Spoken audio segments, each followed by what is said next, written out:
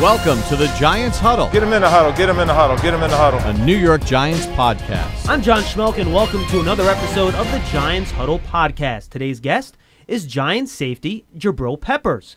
But before we get to Jabril, I want to remind you that we are on all your favorite podcast platforms. Make sure you go there, subscribe, make us part of your feed, add us to your favorites list.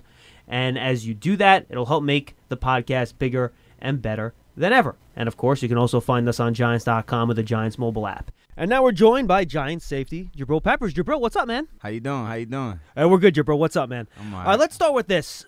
You know, we know how much turnover there was on this defense in the offseason, right? A lot of new players. And it takes the coordinator time to learn about you guys and for you guys to learn what the coordinator wants to do. Absolutely. How did those two things kind of come together over the last few weeks where we've seen some of the improvements in the defense that we've seen? I think it just comes down to exactly what you said. I think he's learning, what certain guys are more comfortable with, who plays the best technique in this coverage versus that coverage.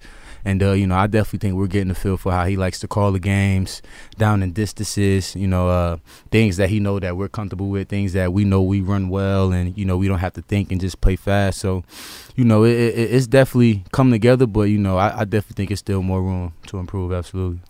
I kind of saw a sea change. I think it was halftime of the Bucks game where I saw a lot fewer blitzes from then on out and in the future and a more zone than cover one and things like that. Are those some of the types of changes you're talking about where talent met scheme to make everything work together? I wouldn't exactly, say it like that. I think that. How would you characterize it? For every team, they struggle with something. Sure. It just happened to be Tampa Bay. They struggle with more zone pressure looks or straight drop zone looks. And, we made it hard on Jameis a little bit as opposed to Washington where, we played those guys more man-to-man.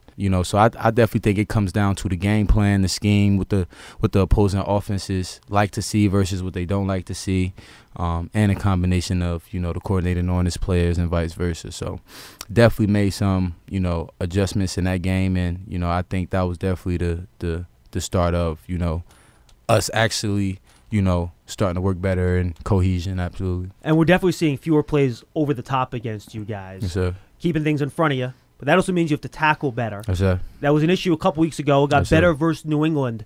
How are you guys trying to fix that, and how important is tackling well to the style you're trying to play defensively? It's everything, man. Especially if you're going to take away the deep threats and make them check it down. You have to go down and make those routine tackles. You can't really simulate tackling in practice, because it's the league, but it's certain things that you can do in practice to simulate tackling, taking a good angle to the ball, running the guy down or wrapping the ball carrier up, even if you don't have equipment on, just to build those good habits, taking great angles, just things like that. But to our style of play, that tackling is definitely essential. And other thing I thought you did well against New England was situational defense. If you're going to maybe be a little bit more bend but don't break, right? Yep. You have to be good on third down, Absolutely. and you have to be good in the red zone. Yes, sir. You held to New England 0-2 on fourth downs. They only scored on 3 of their 6 red zone opportunities. Yes, sir. How important is that moving forward to keep that up? We were at the bottom of the barrel in the red zone defense and getting off the field, for a while, I think up until like week 3 or 4. So, our coaches definitely made that a big point of emphasis. To win in this league, you have to be good in the red zone. You have to be good on third down. It's no ifs and buts about it. You have to have those 4-point swings where, let's say, they get a turnover and in our territory. Instead of them getting 7, they get 3. And if you do that twice, that's a big point swing. And same thing on third down, man. We struggled on third down early, but I definitely think that we've gotten it together. Just learning how each other plays, because that's another big thing. We have to learn how each other plays. Practice, you can't really simulate a game, and practice is different. Like you can, but you can't. Game speed is always gonna, be what it is. But I definitely think that a combination of those things and us being mindful of it, definitely wanted to make that a point of emphasis for us to do that. And it probably didn't make it easy when you lose about 3 linebackers over the course of 2 weeks. Next man up. You can't make any excuses, man. It definitely sucks, but if you're good enough to be on the 53 or to wear a jersey in this league, then there should be no drop off. at the end of the day, you know, we know what it is, but, you know, next man up, man. You got to come in and, you know, fill those shoes without missing a beat. And now Alec is back, and David Mayo's done a great job coming in, too. How about the younger guys in your secondary? DeAndre Baker, Grant Haley, only in his second year. And then the guys we haven't seen on defense a lot, but you're seeing them in practice, the Corey Ballentines, the Julian Loves. Yes, how do you see those guys progressing? They're definitely progressing, man. You know, like I said, they're one play away from playing. So, you know, those guys, I tell the guys all the time, definitely prepare like you're going to be playing, man. Because all of this is one injury, one play away. Now you're in there. You don't want to be in there and not know what to do. And, you know, you be the guy that they're picking on. That's not a good feeling. But, you know, they've been taking the reps, doing a great job with their studying, their film session. And, you know, when it's their time, I know they'll be ready and perform. Watching you on tape, like I do every Monday after each game, I feel like every week you're one step quicker, reading things, getting to the line, get where you need to go. Yes, sir. Are you at your ultimate comfort level, knowing what you're supposed to do and where you're supposed to be on this defense, where now everything's instinctual? Definitely now. You know, before I still had to think a little bit, you know, because, you know, you would like to prepare for everything in practice, but in the game, you know, it's going to be something that you didn't see or that they didn't put on tape, that they just specifically game planned for you. And when you don't really understand the defense is thorough as you want to, it kind of slows you down a bit. So, you know, I just had to put the extra time in, really understand not only my job, but what the guys around me are doing as well. And that's what I mean. You know, I knew what I had to do, but it's just when you know where your help is going to be, when you know you could cheat a little bit this way because you got a dropper coming to you, or, you know, things like that, it allows you to play faster and take more chances to make plays. So that's just been my motto, man. Just try to make the plays, take chances, but don't hurt the team. And, you know, play to my leverage and utilize it to play fast. Speaking of playing to your leverage, one thing that I love watching you do, and fans have asked me why you do it, I'll let you explain it to them. When guys like to run outside on these pitch plays, you take that outside blocker and you just lay that dude out. I saw you put Adam Thielen on his butt against the Vikings. I think it was the second play of the game against Minnesota. But fans are like, why isn't he going after the ball? Why don't you explain to fans what you're doing on those types of plays? I mean, it's different types of tracks is what we like to call it. You know, so that play, they had a receiver come instead of a pulling guard or a pulling center or whatever that they usually do. And, you know, as a safety or a linebacker, you never want to let a wide receiver block you. And that was a play that I had saw on tape that they ran. I just had to make sure that, you know, Thielen wasn't going to wheel up, because if he would have wheeled up, that would have been my responsibility. But, you know, I saw him come across. I saw him eyeing me. I took my angle on the ball track. So if you saw when I hit Thielen, I automatically bounced off and hit the ball carrier because I took the track that the ball carrier was on. And sometimes you can beat the block and meet the ball carrier there on the track, but now you're taking chances with it getting outside of you, or, you know, a big play happening. And, you know, sometimes if I get a pulling guard, you know, I like to take those guys out low and just, you know, cause a pile of bodies in the hole, or, you know, a distortion to make the running back stop his feet, cut it back, or if he has to widen it. You know, we like guys running east and west instead of north and south. And you want to force them to your help too, absolutely, right? Absolutely. So, I mean, that's just the main thing of it. Sometimes, you know, you just got to play ball out there, you know, be instinctual. All right, let's talk about the Cardinals coming up here. Talk about instinctual. Kyler Murray, he is an interesting player and a pretty unique player. Absolutely. Reminds me of almost a little bit of a quicker version of Russell Wilson, the way he kind of runs back there, creates time. What are the added pressure a guy like that puts on you as a safety that uses his legs not just to run, but to create time to throw that big ball down the field? Well, now, you know, you got to cover guys for at least, you know, as opposed to 3 to 4 seconds. Now it's more 6 to 7 seconds. And that's really difficult in this league, you know, with some of the athletes they have. So, you know, we have to do a great job of, you know, keeping them bottled up, you know, making them uncomfortable back there, as opposed to just, you know, running where he wants to, setting his feet and firing it, you know, because he has a real strong arm. He can make all the throws. So, you know, that definitely puts pressure on you on the back end. But, you know, we've been through so much this year, man. We're prepared and we're ready for anything, man. You know, we know all we got. We know the potential we have, and we know what happens when we all play on one accord and communicate effectively.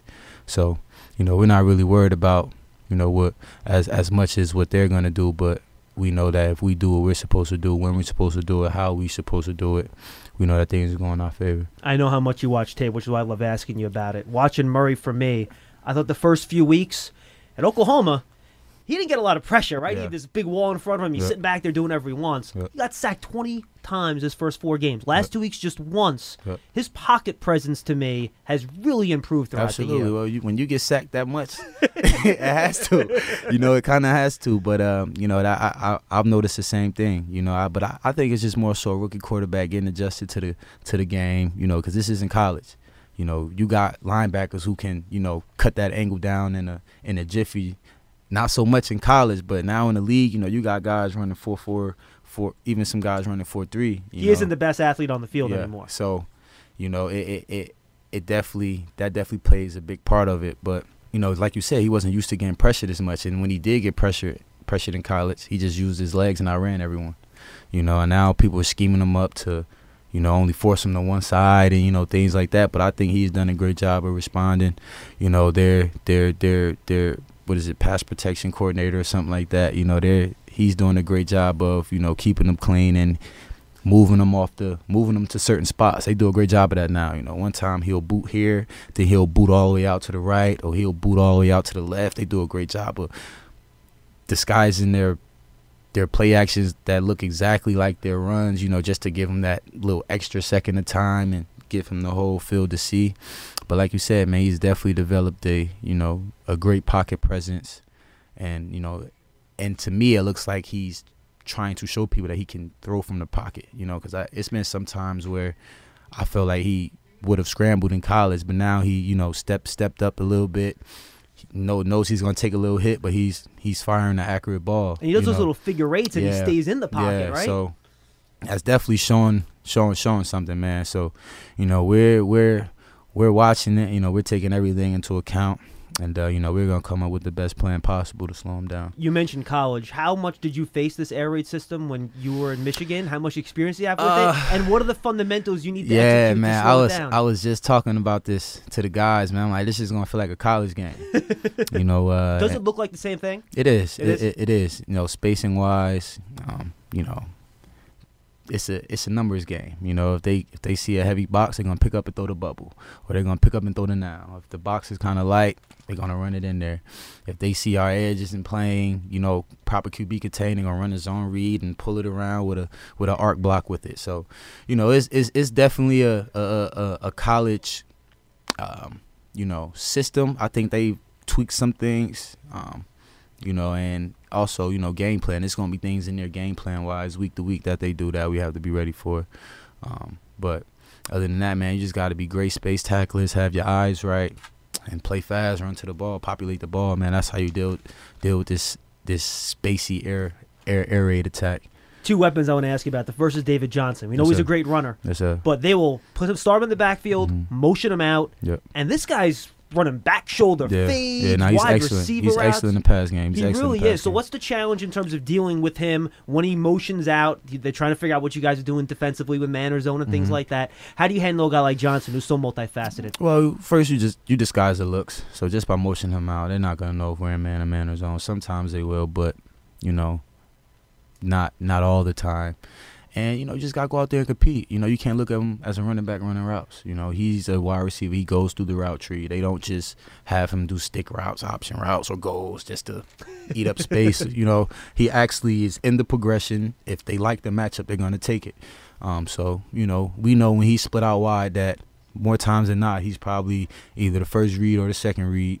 And then once Kyler starts scrambling around, you got a plaster. But just go out there, compete. Don't think of him as a running back. Think of him as another receiver out there or a tight end or whatever you want to get in your head, and go out there and compete on the ball. Now, you weren't around Larry Fitzgerald when he was coming up, but why do you think a guy like him has been able to sustain his greatness the way he has, where he's still super productive when he's talking about retirement? Yeah, I mean, all the stories I hear about him, man, they just say he's a workhorse, ultimate pro, take care of his body. He's a good route runner, and he too, does. man. Yeah, he does all the little things right. He gets separation. He might not be the fastest receiver anymore, but he gets that separation with his route running. He knows how to use his body. He understands coverages, where the soft spots are. He runs a lot of those middle of the field reads. So he knows if it's too high, he's going to take the top off through the middle. If it's one high, he's going to sit it down, or vice versa. So I think that he's just been a knowledgeable guy of the game, man. He take care of his body. He makes plays, and he understands how to make plays. So if you understand how to make plays and you make those plays in this league, you're going to always find yourself a job. Jabril, tremendous insight. We appreciate the time today, I appreciate it. That's Giants safety Jabril Peppers. We want to thank you for joining us on this week's episode of the Giants Huddle Podcast. And one more reminder, make sure you subscribe to us on your favorite podcast platforms, whether it's Apple Podcasts or wherever else you get your podcast, and leave a positive review if you're so inclined. For Jabril Peppers, I'm John Schmelk. Thanks for being with us. We'll see you next time on the Giants Huddle Podcast. Adios.